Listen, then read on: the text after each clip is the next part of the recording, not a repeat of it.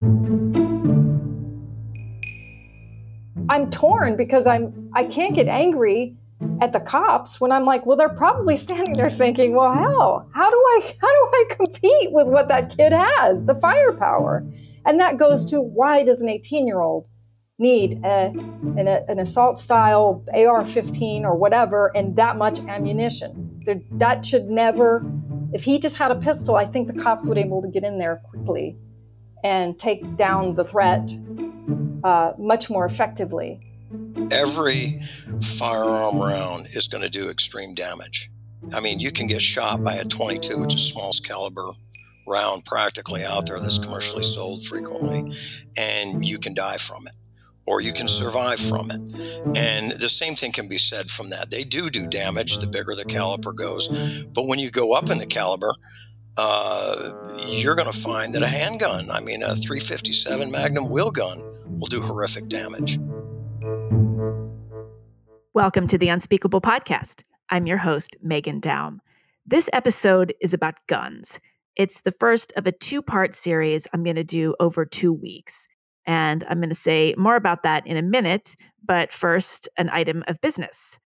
So I am getting an overwhelming response to my new project, the Unspeakeasy. You may have already heard me talking about it, but in case not, this is a heterodox community for women.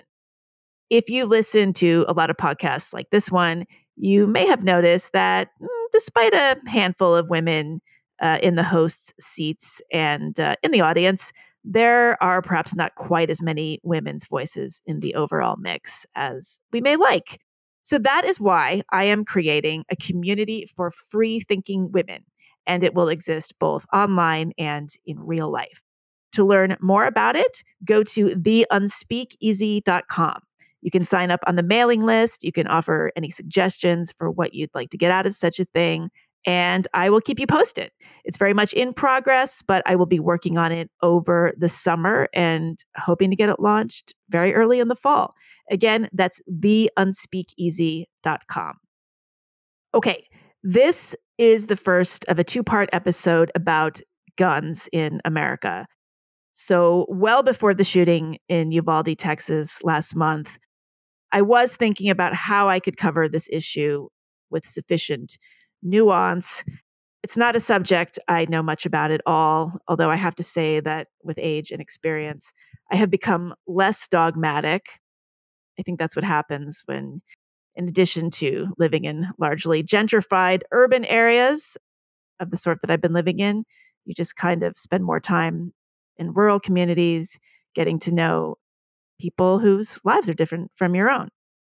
Anyway, after a lot of digging around, I came across a 2018 project that was a collaboration with Time magazine and a conglomerate of media companies called Guns: An American Conversation. And that brought together 21 people who had wide-ranging views on gun control for a 2-day conversation and later a closed Facebook group just about the issues of guns and where people were talking past each other and where there were impasses. And it was quite fascinating. I watched a video about the project and I was struck by two people in particular. One was Melanie Jeffcoat. She has a background in film and theater, and she's a fierce advocate for gun control. She happens to live in Alabama. The other was Jon Godfrey. He's a staunch defender of the Second Amendment who owns many guns and sees them as central to his life and essential to the safety of his family and himself. He lives outside of Syracuse, New York. In the video, I found Jon and Melanie not only very articulate on their own, but incredibly patient and generous with one another when they were together. And in fact, they became friends and have stayed friends, mostly because they're very good at having these difficult conversations.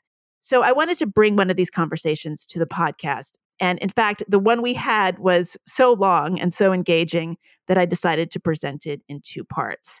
So in this part, Jon and Melanie talk about their backgrounds and how their early experiences around guns shaped their attitudes.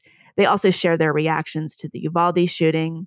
In the second part, which I'll air next week, we talk, among other things, about what safety means to us personally just how safe we feel in the world and in our worlds, why Jon carries a gun with him in many places he goes, and why Melanie just recoils when she sees people openly carrying guns in her state.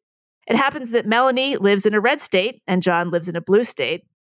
And one thing I really noticed in this conversation is how much the laws vary from state to state, which we tend to forget because high-profile events like mass shootings are certainly not limited to states with looser gun laws. Anyway, I think this is a really good conversation, and I'm glad to bring it to you. So here it is. Melanie Jeffcoat and Jon Godfrey, welcome to The Unspeakable. Thank you. Thank you for having us. Thank you very much. We're going to talk about why you both became involved in Gun Conversation, the collaboration between Time Magazine and Advance Local.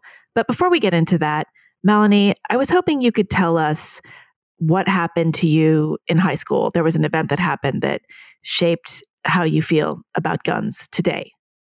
I was a freshman or sophomore. I was an underclassman, and a student in a classroom adjacent to mine brought a pistol to school and shot his history teacher, Mr. Piggott, and then shot 2 other students, and then took off running into the school.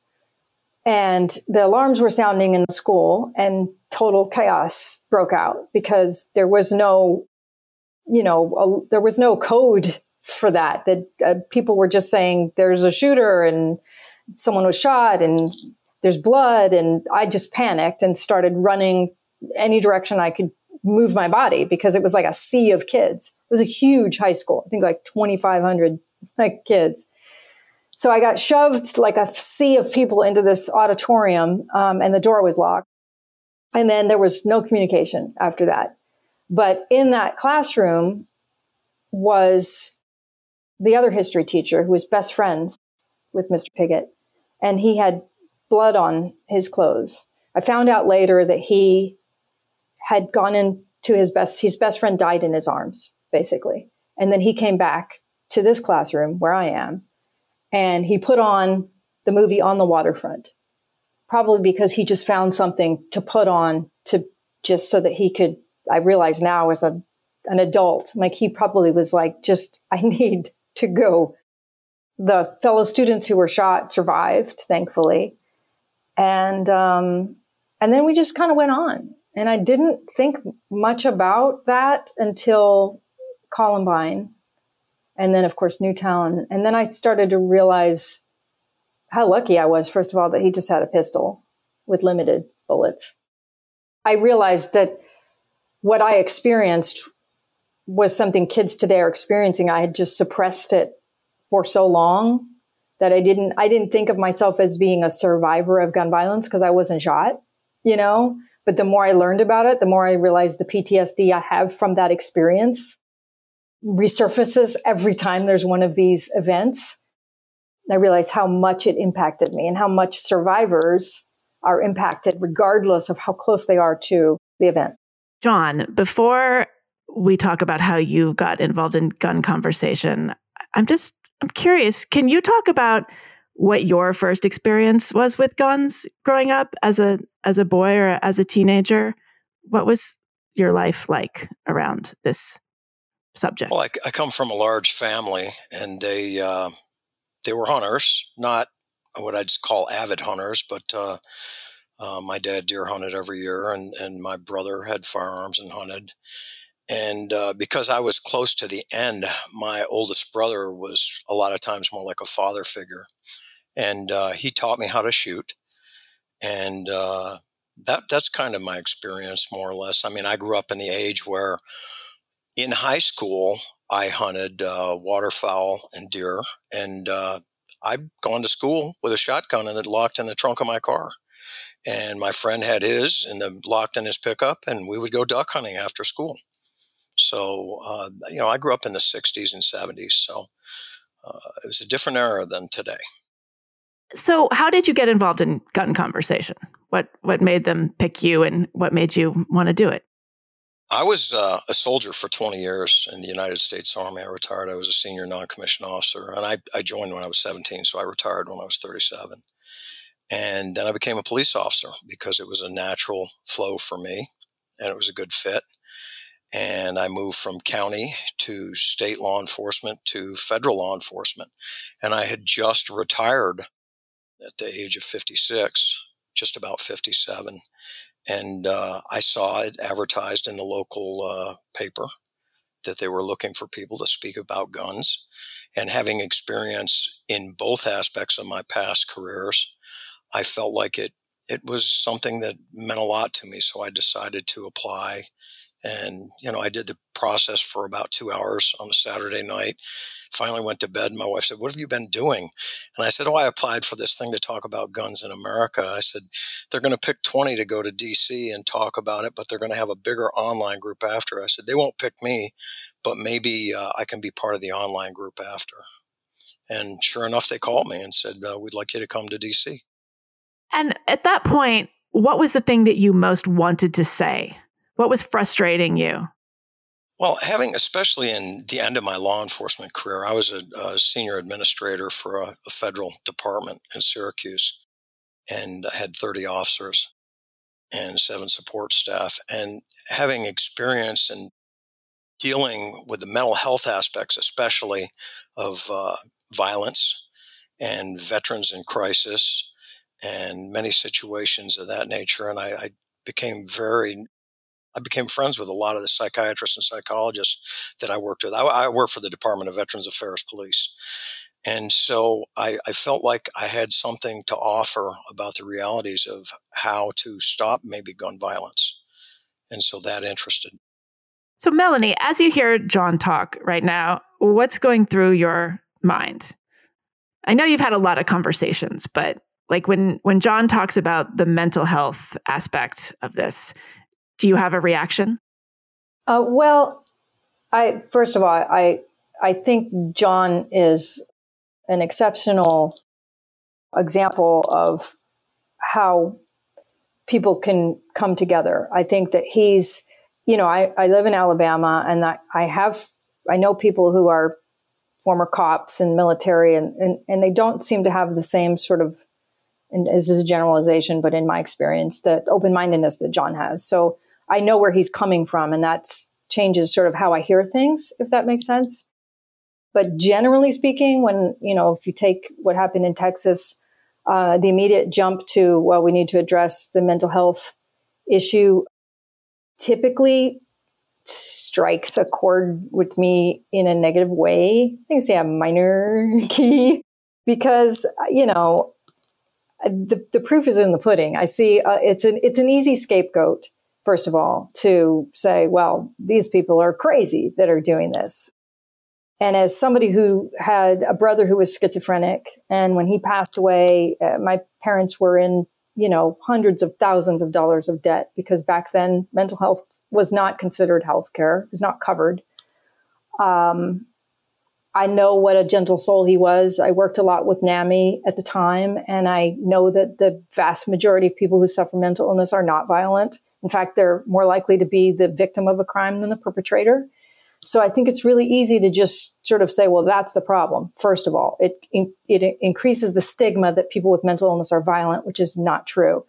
But the larger issue is that the same people saying, well, we need to address, not Jon, I'm talking politicians who say we need to address the mental health access, are oftentimes the same people who are cutting that support, not expanding Medicaid, cutting funding in the areas that we need it most in terms of early intervention. And, like people say, let's arm the teachers. It's like, yeah, let's arm them with a counselor, because some of these massive high schools, if they have one counselor, they're lucky. So I just don't see, I see it's easy to say, but it's very hard to implement, because systemically that's an area that is lacking. And also the last few shooters anyway, Uvalde in particular, they had no history of mental illness or history of or any record. Well, there were a lot of red flags with the Uvalde case. Am I remembering this right? Yeah. I mean, he was doing really, really disturbing things, and people were concerned. But actually, so before I keep interrupting you, Jon, do you have a response to anything Melanie just said? Only in a general sense. I think it's a very complex issue. And that's one of the things that gun conversation centered us on, was listening to both sides, allowing people to relate their feelings to their personal experiences, which we just did a little bit.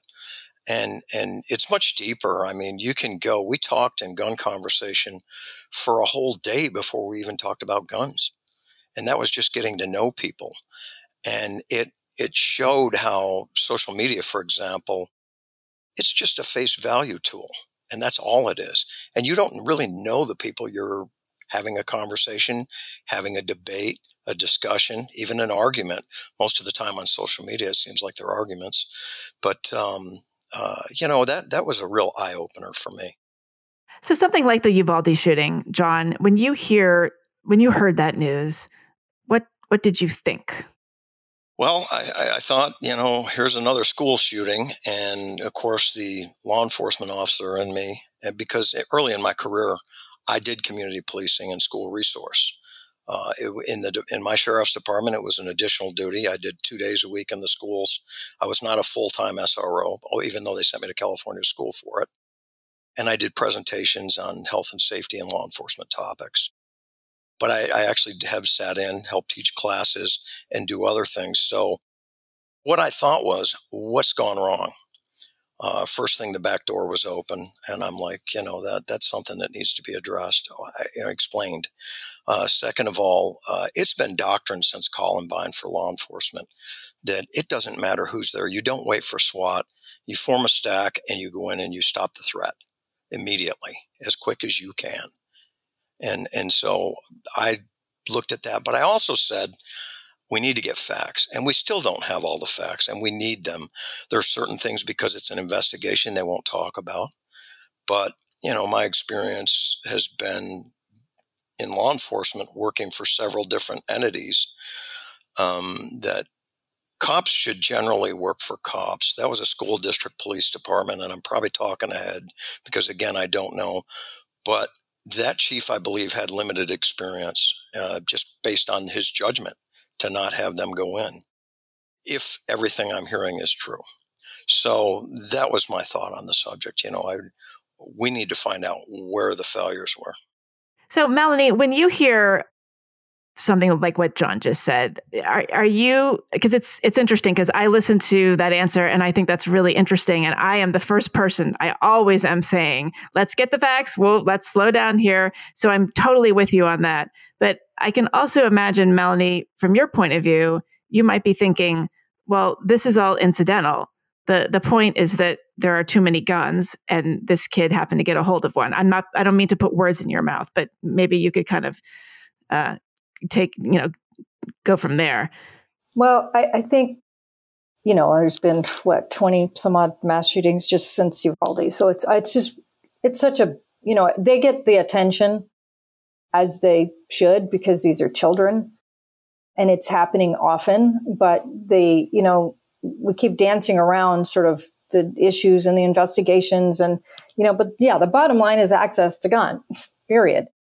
This kid, yes, to your point earlier about, there were red flags and red flag laws could be effective in these situations, because somebody could have, raised that red flag so that this kid perhaps would not have been able to buy what he bought. But what I see, and I'm, my brother's a first responder. He was a police officer and then a firefighter and then captain. He as a firefighter would have to go, oftentimes into people's homes in a moment of crisis. And if there was a gun, it just escalated the whole situation in terms of just trying to help someone. So I watched what happened in Uvalde, and, I saw sort of like the stories that came out of Parkland about I don't know if that was an officer, Jon could probably clarify, but he was, I don't want to say nervous to go in, but hesitated or whatever. And so my heart kind of goes out to some of these police officers. I know a lot of people are like, they were cowards. They didn't go in. And I thought, you know what? What does this tell you when you have officers who are well-trained with hours upon hours, probably hundreds of hours of training in, crisis situations, and they are hesitant to go in because they are outgunned by an 18-year-old who's got better, more ammo, larger weapons. I don't know if he was wearing bulletproof vests. I don't know anything about that. What I do know is you had a bunch of officers standing there, and now we have all the video of these parents like, please go in. I know one mom climbed in a window herself and got her children out because the cops were not moving. So I'm torn because I can't get angry at the cops when I'm like, well, they're probably standing there thinking, well, hell, how do I compete with what that kid has, the firepower? And that goes to, why does an 18-year-old need an assault style AR-15 or whatever and that much ammunition? That should never, if he just had a pistol, I think the cops would be able to get in there quickly and take down the threat much more effectively. And what breaks my heart is, and I don't want to monologue, but that time, which now we know is almost an hour, I don't even want to know about the parents that are going to hear that their child was shot and perhaps could have been saved had medical intervention been allowed in if they were shot and laid there for almost an hour. Honestly, I am not anti-gun. I have friends who have guns. If I was in a crowded room and somebody got a gun out, I'd feel like, well, I'm glad Jon's here because I know he's trained and knows what he's doing. So I have a question for you, Jon, in terms of, I'm not a police officer, but do you think that's part of their concern, is them standing there sort of like frozen in time because they simply are out guns? Actually, the facts as they have been revealed to me so far was that the senior officer at the time, which is the Uvalde School Police District, the district police, he was telling them to hold off because it's been explained that he thought he had a barricaded subject, which is not really logical. I mean, I've heard he responded without his radio. I mean, see, this is very intricate, and you can go back and you can pick it apart, and it will be picked apart, unfortunately, for the lives of those children and those families, far too late.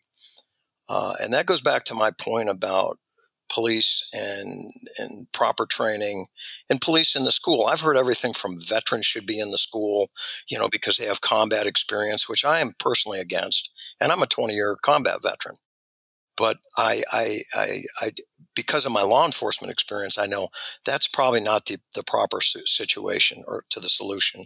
But my experience also coincides with what I'm hearing about the chief telling them to hold off, and the Customs Border Protection officers, some of them were highly trained, wanted to go, and they were following his directive as the incident commander. There's got to be a whole new design on incident command when it comes to these things. Not that we should have them, but we must plan for them. It's just a fact of life. Everybody hopes to reduce them, but the senior commander should have been someone from Texas DPS, the senior person, or possibly the sheriff's department that was there, a much more experienced department. That's not to say that some agencies don't have very experienced officers, but there's got to be some sort of thought process that makes logical sense to say, no, stick with doctrine, go in and do it. I don't think they were afraid to go in. I think they were doing what they were told by incident command, which is going to probably come out and be the biggest problem with the whole thing. Well, aside from that, though, which there's going to be fallout, and there's going to be lawsuits, and then there's going to be pain and more pain. But the bottom line is, do you think, Jon, if those guys showed up and because I don't know what they are getting from schools, but if they knew, as an example, hypothetically, there's a shooter in there, a kid with a pistol, did not have high capacity magazine, do you think they would have been able to go in, no questions asked, much sooner than they would knowing how he was armed and what he had, just because what they could hear and what they were Absolutely. I've been on a tactical team early in my career with the Sheriff's Department I work for, and with the Department of Veterans Affairs Police. We trained for active threat response monthly, and probably fired more rounds of ammunition and simunitions with the Department of Veterans Affairs Police than any agency I work for. They are extremely competent. In fact, I talked with my deputy chief and said, if we ever had an active threat, I want our guys to be the ones that are addressing it, because I know how well trained they are. And that's not to say that Syracuse Police, New York State Police aren't highly trained. They are. But I had some highly trained officers down there, and our training was extensive. I mean, we had a FATS machine that was close to $1 million. And I explained to my director when I wanted to buy it, it was actually about $500,000, excuse me. But I explained, I said, if it prevents one wrongful shooting, it's worth every penny of it. And she okayed it and bought it and they train with that today still. But my point is, yes, every officer that I know that I ever worked with would have gone in there and would have went in. And you address the threat. And there are mitigating things you can do against a semi-automatic rifle. And you train on tactics, and I'm not going to go into them in detail, but there are ways you can address that threat. And body armor complicates it, of course. But nonetheless, officers are good enough and experienced enough that they could have addressed that threat if they went in there right away. We're going to pause here for a short message from me. Are you appreciating this conversation and wishing there were more like it out there? Well, there are lots more right here. I do this show every week, and I pretty much do it all by myself. That is why, as much as I'm loath to ask for help, people who know me know this, I am offering this gentle reminder that if you value honest, thoughtful, nuanced conversations with all kinds of people, novelists, scientists, philosophers, comedians, journalists, sometimes even just regular folks with something interesting to say, I hope you'll consider supporting the show in any way you can. One way to do this is by joining our Patreon community at patreon.com/theunspeakable. You can join for as little as $5 a month. That gives you early and ad-free access to the show, or for as much as $100 a month. And yes, people have done that. There are lots of perks at every level, including if you join at the $10 a month tier or higher, the chance to join our bi-weekly hangout, where we, and that includes me, get together on Zoom to talk about a recent specific episode of the show. Joining at that level also gets you discounts on your first purchase of official Unspeakable Podcast Nuanced AF merchandise. If Patreon is not your thing, you can also make a one-time donation in any amount by going to the podcast's webpage at theunspeakablepodcast.com and clicking the donation button. This podcast is a one-woman enterprise. I'm not affiliated with any institution, media company, secret investment cabal, or anything like that. I do it because I love it. And if you love it, or even like it, I hope you'll consider supporting it in any way that makes sense for you. Leaving a positive rating or review wherever you get your podcasts is a big help, actually. And telling people about the podcast, sharing it with friends, just spreading the word actually means more to me than anything. So thank you for listening to the show, for making the unspeakable worth speaking. And with that, back to the interview. Okay, let's actually talk about the guns themselves. Melanie, is there anything you want to say right off about that? I mean, this idea that a pistol would have done a lot less damage than a semi-automatic. First of all, let's get clear what semi-automatic means. I think certainly people like me are confused about this. Melanie, why don't you tell us what you understand about that question, and then Jon can take it from there. Well, Jon's going to probably laugh at me because I don't know guns. And I don't think that's, means I shouldn't talk about what I'm passionate about. But my basic understanding is that they can shoot more bullets faster, and that the damage to the victim shot is more extreme. And I think that for me, the semi-automatic weapon kind of goes hand in hand with these high capacity magazines, which allows just You look my hometown is Vegas. My brother's a first responder in Vegas. That was horrific. You combine a weapon with just almost unlimited ammunition, and there's just more damage quickly, is my understanding of it. And then to that point, especially with, Newtown and Uvalde with these babies and tiny little baby bodies, my understanding is that those weapons can be far more catastrophic in the damage they do to the human body. Jon can probably speak to the mechanics of the actual guns, but that's my understanding from sort of the victim's perspective or from the perspective of someone being shot. Right. And I want Jon to speak to that, but I also want Jon to talk about, why do we need these guns? Because people like me and Melanie can sit here and we cannot fathom a reason that anybody would need this kind of gun, much less somebody who's 18 years old. So talk about all that. To address the first part of the question, it goes back to the cycle rate of fire is what they call it.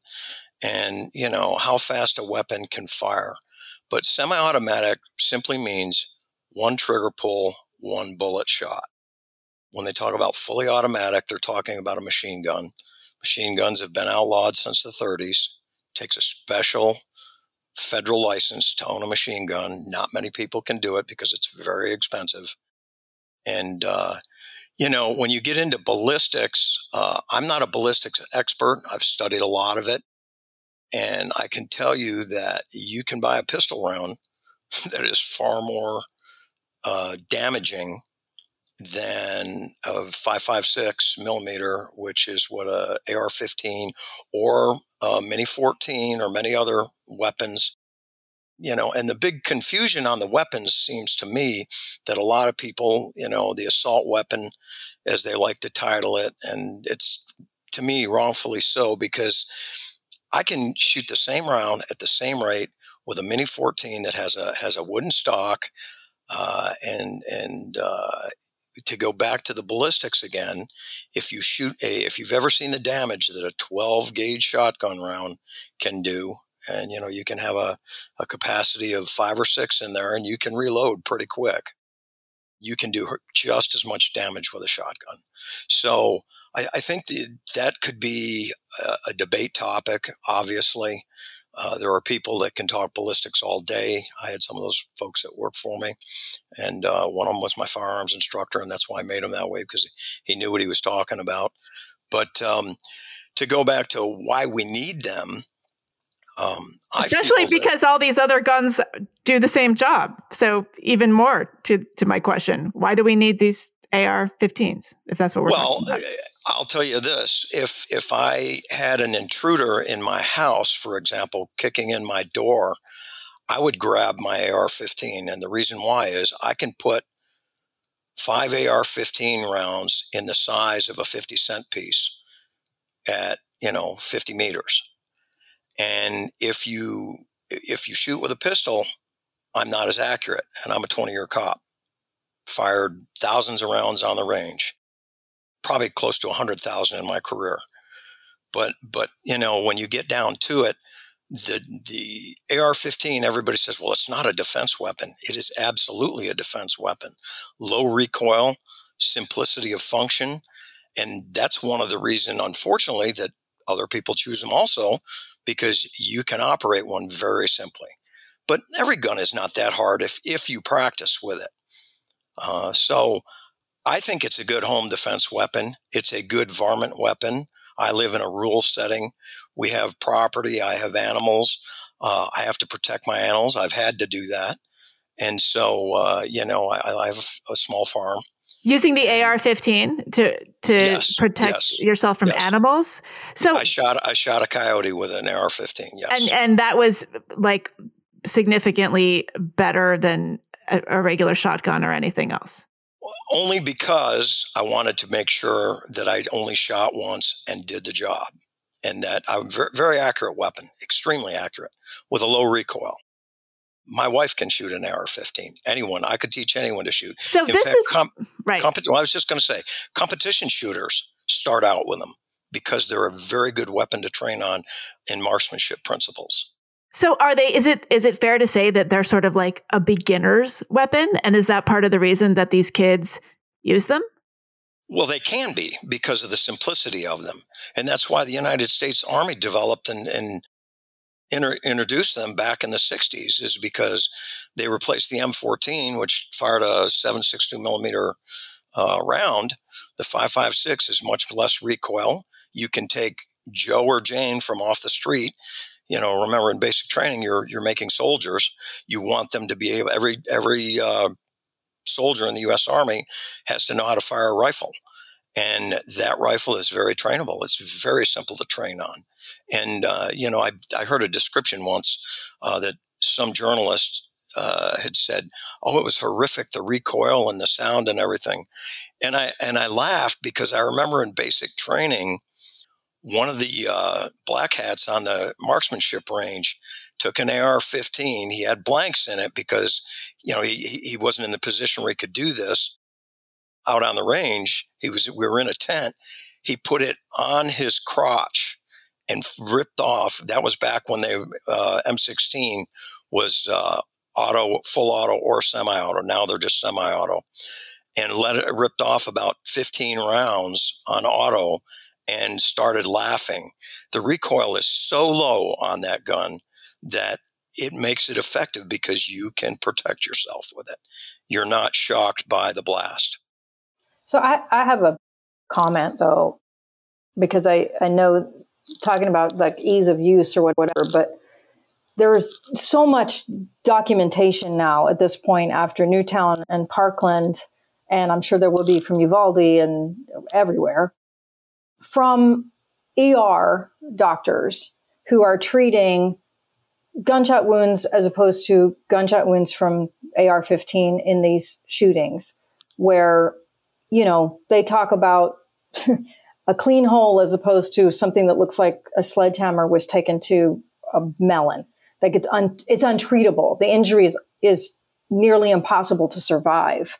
So that's, and it's not just one or two doctors. Now we've got multiple mass shootings and multiple hospitals filled with multiple young and old victims. I mean, after Vegas, we heard the same thing.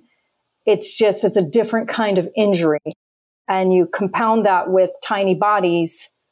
And I don't know enough about guns to dispute, well, this pistol will shoot the same as the AR-15. I can only go by medical professionals who look into these bodies on a daily basis and are coming out saying it is different when they are wheeled into my OR with what I can do if it was an AR-15. That's sort of why I come to it with, and they're, I want to say it was Texas or Alabama. Some woman looked out her window and saw some of his open carry state. These kids walking with AR-15 strapped on their back, and she called the police.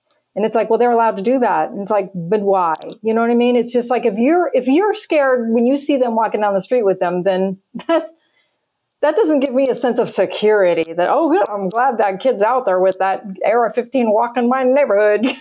I don't know him. I don't know if he has any training. I don't know if he's mentally able to, handle that weapon. So that's where I come from, and the research I do. I think they are very different weapons when it comes to the damage they're doing to the human body. Well, I got to differ with you on that, only because every firearm round is going to do extreme damage. I mean, you can get shot by a 22, which is smallest caliber round practically out there that's commercially sold frequently, and you can die from it, or you can survive from it.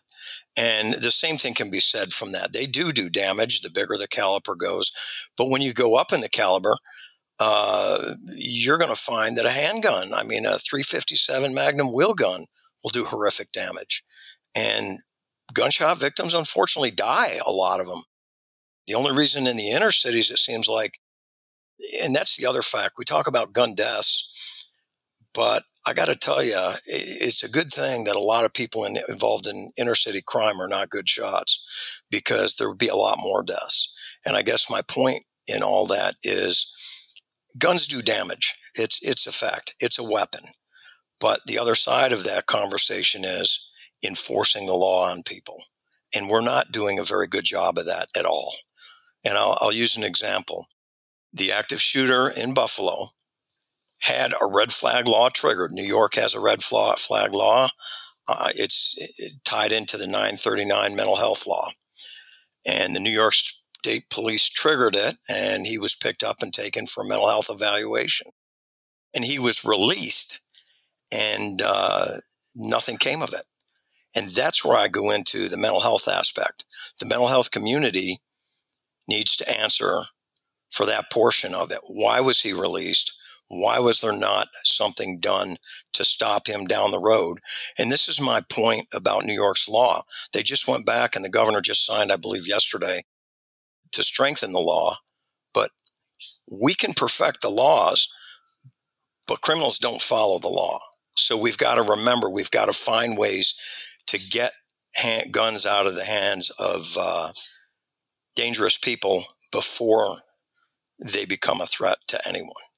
And we're not doing a very good job of that right now. No, and that's one thing we can all agree on. I mean, that's the only way to start a conversation is with a shared value. And I think that we all sort of want to keep our families safe. We want to keep our communities safe. We want officers on the street to be able to do their job as safely as possible. And when that's not happening, it's really easy to go plant your stake in the opposite side of the earth and say, this is the only way this works. This is the only way that's going to work, instead of doing what we're doing right now, which is having a conversation like, all right, where can we find a way to agree on some simple changes? And I say simple, quote unquote, because there's too much money involved to make it less simple. But there really are simple changes we could do that we all, I mean, so many Americans support things like background checks. So many Americans want a lot of the same things. If we turn off the TVs and turn off the extremist views on either side, a lot of us want the same things. We just can't seem to get it done. Or to Jon's point, get people to, enforce the laws that we have. Well, 2 points there that I'd like to tag on that, because Melanie's right. The first one is that we don't do a good job of enforcing the law. And we learned a lot about that. The whole group, I knew it. Some of the other members of the group knew it, but we discussed it in context on background checks. Everybody talks about a gun show loophole. Well, I can tell you right now, every firearm sold at a gun show, if it's sold at the gun show, they're all FFLs that are dealing in there, and they all have to perform a background check before they sell a weapon. A federal firearms license dealer. And they all perform background checks. But a background check is only as good as it's followed up. And I'll give you an example, and I'm going to bring politics into it for just a second, but this is just a shining example. Our own president's son lied on an FFL form and has never even been charged with it, because it asks you on the form, are you addicted to any controlled substance? And of course, he was a cocaine addict. It's proven. There's pictures of him with a gun and a crack pipe. But everyone's going to lie about that. Sorry to interrupt you, but how is there any follow-up done on that question? I mean, that goes back academic to the point I was trying to make. I understand what you're saying, but the point is, those things need to be the medical community, and this is a real delicate subject because there's health privacy, and that gets into the mental health aspect of it, and there's a lot of privacy issues, but there comes a point in time where we have to say, okay, what do we do to make sure people that are a danger don't get guns? Because as Melanie said, and we agree wholly on this, we want safety. We want safety for everyone. Nobody wants to see children shot in their school. I don't want to see anybody assaulted, mugged. I mean, I was a police officer for 20 years. That was my business, was to try to prevent, stop, or deal with those situations. So I think it's very important. But it is a complex issue. There is no simple answer. And the background checks, that's just one part of it that, those things have to tie together. They found that the Department of Defense in the Texas church shooting, that the Department of Defense was not reporting felons that were discharged. And therefore, a felon who was discharged bought a firearm. And they've since corrected that. I mean, we can get better. We can always get better.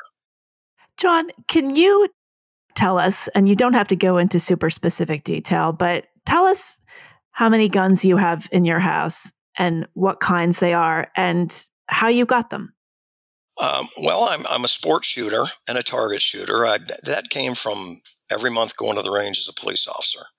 And to be truthful, I don't shoot near as much now because you can't buy ammunition. It's very hard to come by now. And so I'm limited on how much I can shoot.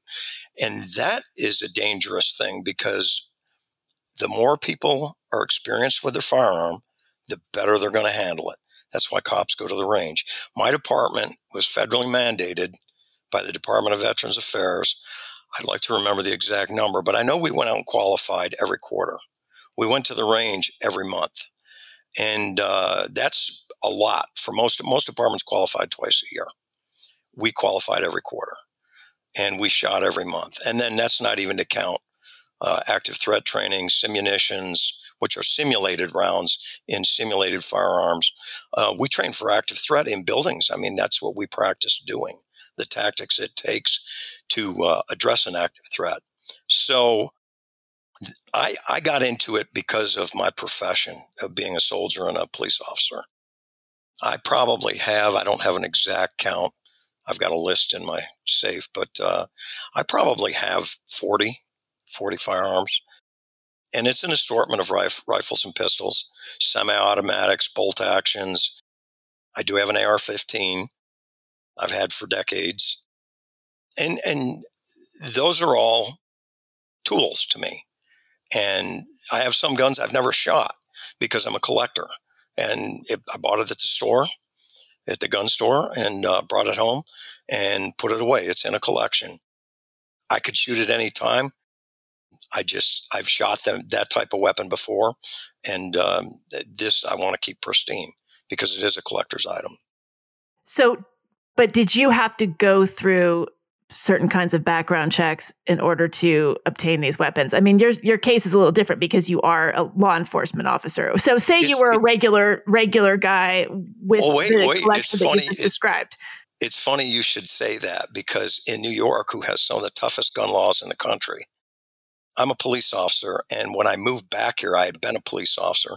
So I had a couple of handguns that I owned and I brought them back with me because according to H.R. 218, that President Bush, the second Bush signed after 9/11, I can carry a firearm anywhere as long as I maintain my qualification.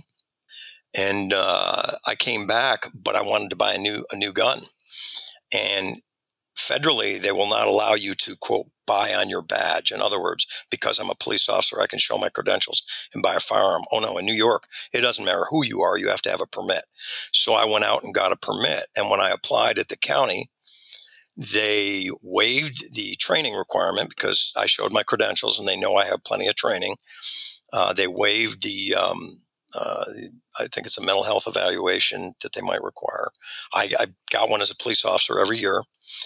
And even though they photocopied my credentials, when I got my permit, it said target and shooting. There's two levels of permits, concealed carry and target and shooting. And I'd been a cop for over 10 years.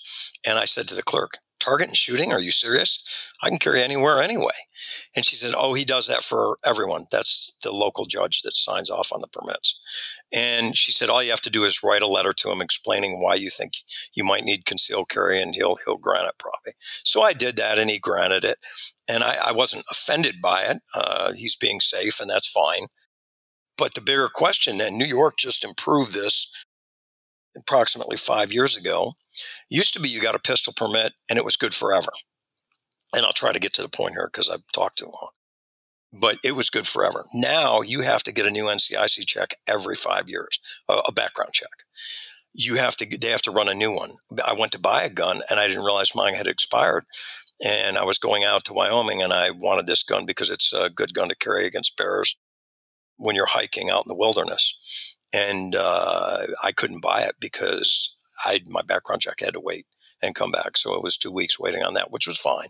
But my point would be, they have so many procedures in place that even though I'm a police officer in New York State, I'm not given anything extra that anyone else isn't for the most part.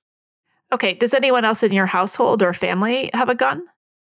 My wife has a Glock 19 on the side of her bed. So, yeah, for protection. And what did she have to do to get that gun? She has a pistol permit, and she had to go through all the processes. Now, does the process include training? I trained her with her. Like if, say I wanted to buy a gun. Well, you'd have to go to a class. I believe it's 6 or 8 hours you have to go through. And then when you get it, like hers is target and sporting, she can't carry concealed. And that's fine. It's primarily for home defense. And I actually purchased the gun and gave it to her as a gift. So, that's the point. Citizens have to go through the training in New York State. The laws vary from state to state. That's all wonderful. I wish that was a federal program, because Alabama, January 1, 2023, I believe, officially starts their permitless carry with no training, no nothing. Carry it. And it's very frustrating because we worked really hard to, and we thought we were going to be able to persuade lawmakers to not pass this, but they did. So, to my point I said earlier, I would trust Jon with a gun, and I would trust somebody who had to go through that sort of process, that I would trust that they would know how to use the gun, that they would know how to safely store the gun, which is a whole other. I would imagine that Jon has, other than the bedside table or whatever situation, but that most of your guns are locked and stored properly, that, you also don't have young people in the house. Well, here's the fact. My grandkids live out of state. I have no children in my house. If somebody brings a child to visit, the first thing I do is lock up all the guns. They go to the gun safe.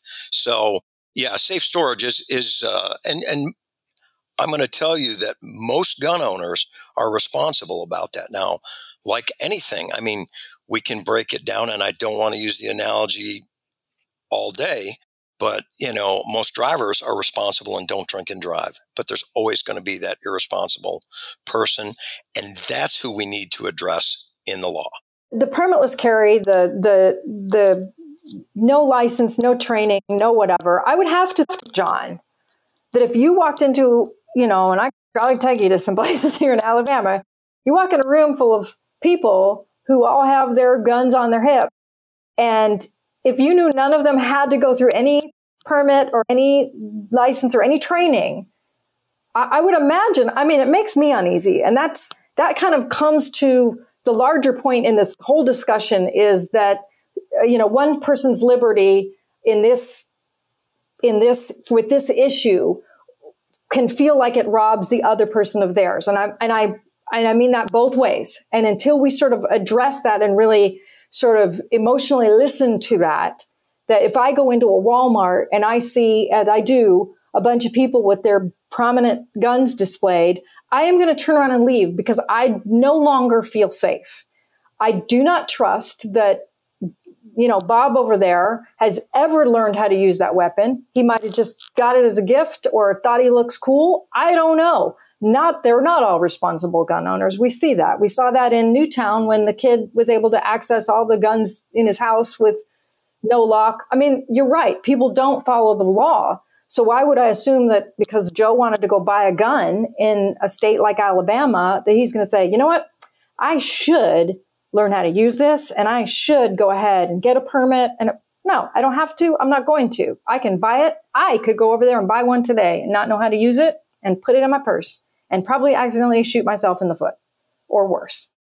Well, and, that has happened before. It happens a lot. We're talking about I don't think as much as, you got to remember, there's over 100 million guns in America. And the point would be, you can find an exception to every type of situation. And, we're talking about a constitutional right, a right that goes back, and it's just as important as the First Amendment and every other amendment. Now, when you talk about safety, Melanie knows, because we've had this discussion, I'm not a big advocate for open carry. I think only because I don't think it gives you the advantage of why you might want to carry a firearm anyway, which is the element of surprise that you could protect yourself or someone else if you needed to. But without belaboring that, I'll say that most sportsmen who purchase, and it's funny because my little brother just purchased a firearm in North Carolina, and he called me up and we talked about it, and I told him what he needed to do. And he had to take a course, and he had to apply to the local judge for a permit. And he's in danger in certain situations with his job. So he applied for a concealed carry permit. We talked about the type of holster that's best to carry and the type of weapon. And I just gave him generalities, and he made a selection. But I agree with what he chose. But I think most people are like my brother. They're going to train. They're going to go out. They're going to ask people that are in the know about it. And they're going to do it for their own safety and their own protection. There is a lot of crime going on right now. And I'll tell you right now, I'm glad I live where I live, but I still don't feel 100% safe where I live. Well, if you agree with what your brother did, then I guess my issue is, why are not the responsible Jon Godfreys of the world saying, hey, I don't agree with the permitless carry. I don't agree with that. I would like to know that, because they're making you look bad. Well, I don't think so. The people that are being irresponsible are making us, people like me, feel that, well, we're just unsafe with all of you guys that are just choosing to just all guns all the time. Well, but that's your reaction because you're not a gun person, and you admit that. And I understand that, and I actually accept it. That's fine. But those people that are carrying are, and they, you're making an assumption that they haven't trained based on one incident out of 1 million people. And you can make that assumption. That's your right. But why rely on an assumption? But you don't have a right to take their right away. No, and I don't want to. But why rely on an assumption that they're going to train? Why not just say, okay, you want a gun, you've got to learn how to use it and get a permit so that we know you have it, and then you can go have your gun. I don't understand why the push for, as the NRA calls it, constitutional carry. It's sort of to me, that's just extremist. I don't want to take your gun away, and I think you have a right to the guns that you have, 100%. Statistics are showing that constitutional carry states don't have a higher increase in gun crime. Illegal gun carry is where the bulk of gun crime comes from. And it's a taboo subject. Nobody wants to talk about it. Melanie, you remember this clearly from gun conversation. But everybody said, well, we're not going to talk about inner city crime. We're not going to talk about drug gun culture. But that's where most of your shootings come from. And by the definition of mass shooting now, which is, 4 more people shot, you're going to find more of it because these gangbangers in the inner city involved in the gun trade are firing spray and pray. Like I said, they're not good shots, a lot of them. And unfortunately, a lot of citizens are getting wounded. But we don't jump in and address that. We don't put people in jail. They came out in the 70s with a 5-year minimum federal gun crime sentencing. And, it was a good policy. It scared the heck out of criminals. But unfortunately, the federal prison system couldn't handle it all. And the states didn't want to take on that serious look at gun crime. And we need to do that. We need to put criminals away and put them away for a long time. And it'll stop a lot of gun violence. A lot of gun violence. So that was part 1 of my conversation with Melanie Jeffcoat and Jon Godfrey. Melanie is an actor and a gun control activist living near Birmingham, Alabama. Jon is a retired law enforcement officer living in upstate New York near Syracuse. I'm going to bring you the second part of their conversation next week. It will be nuanced AF, as always. So until then, thanks for listening. See you next time.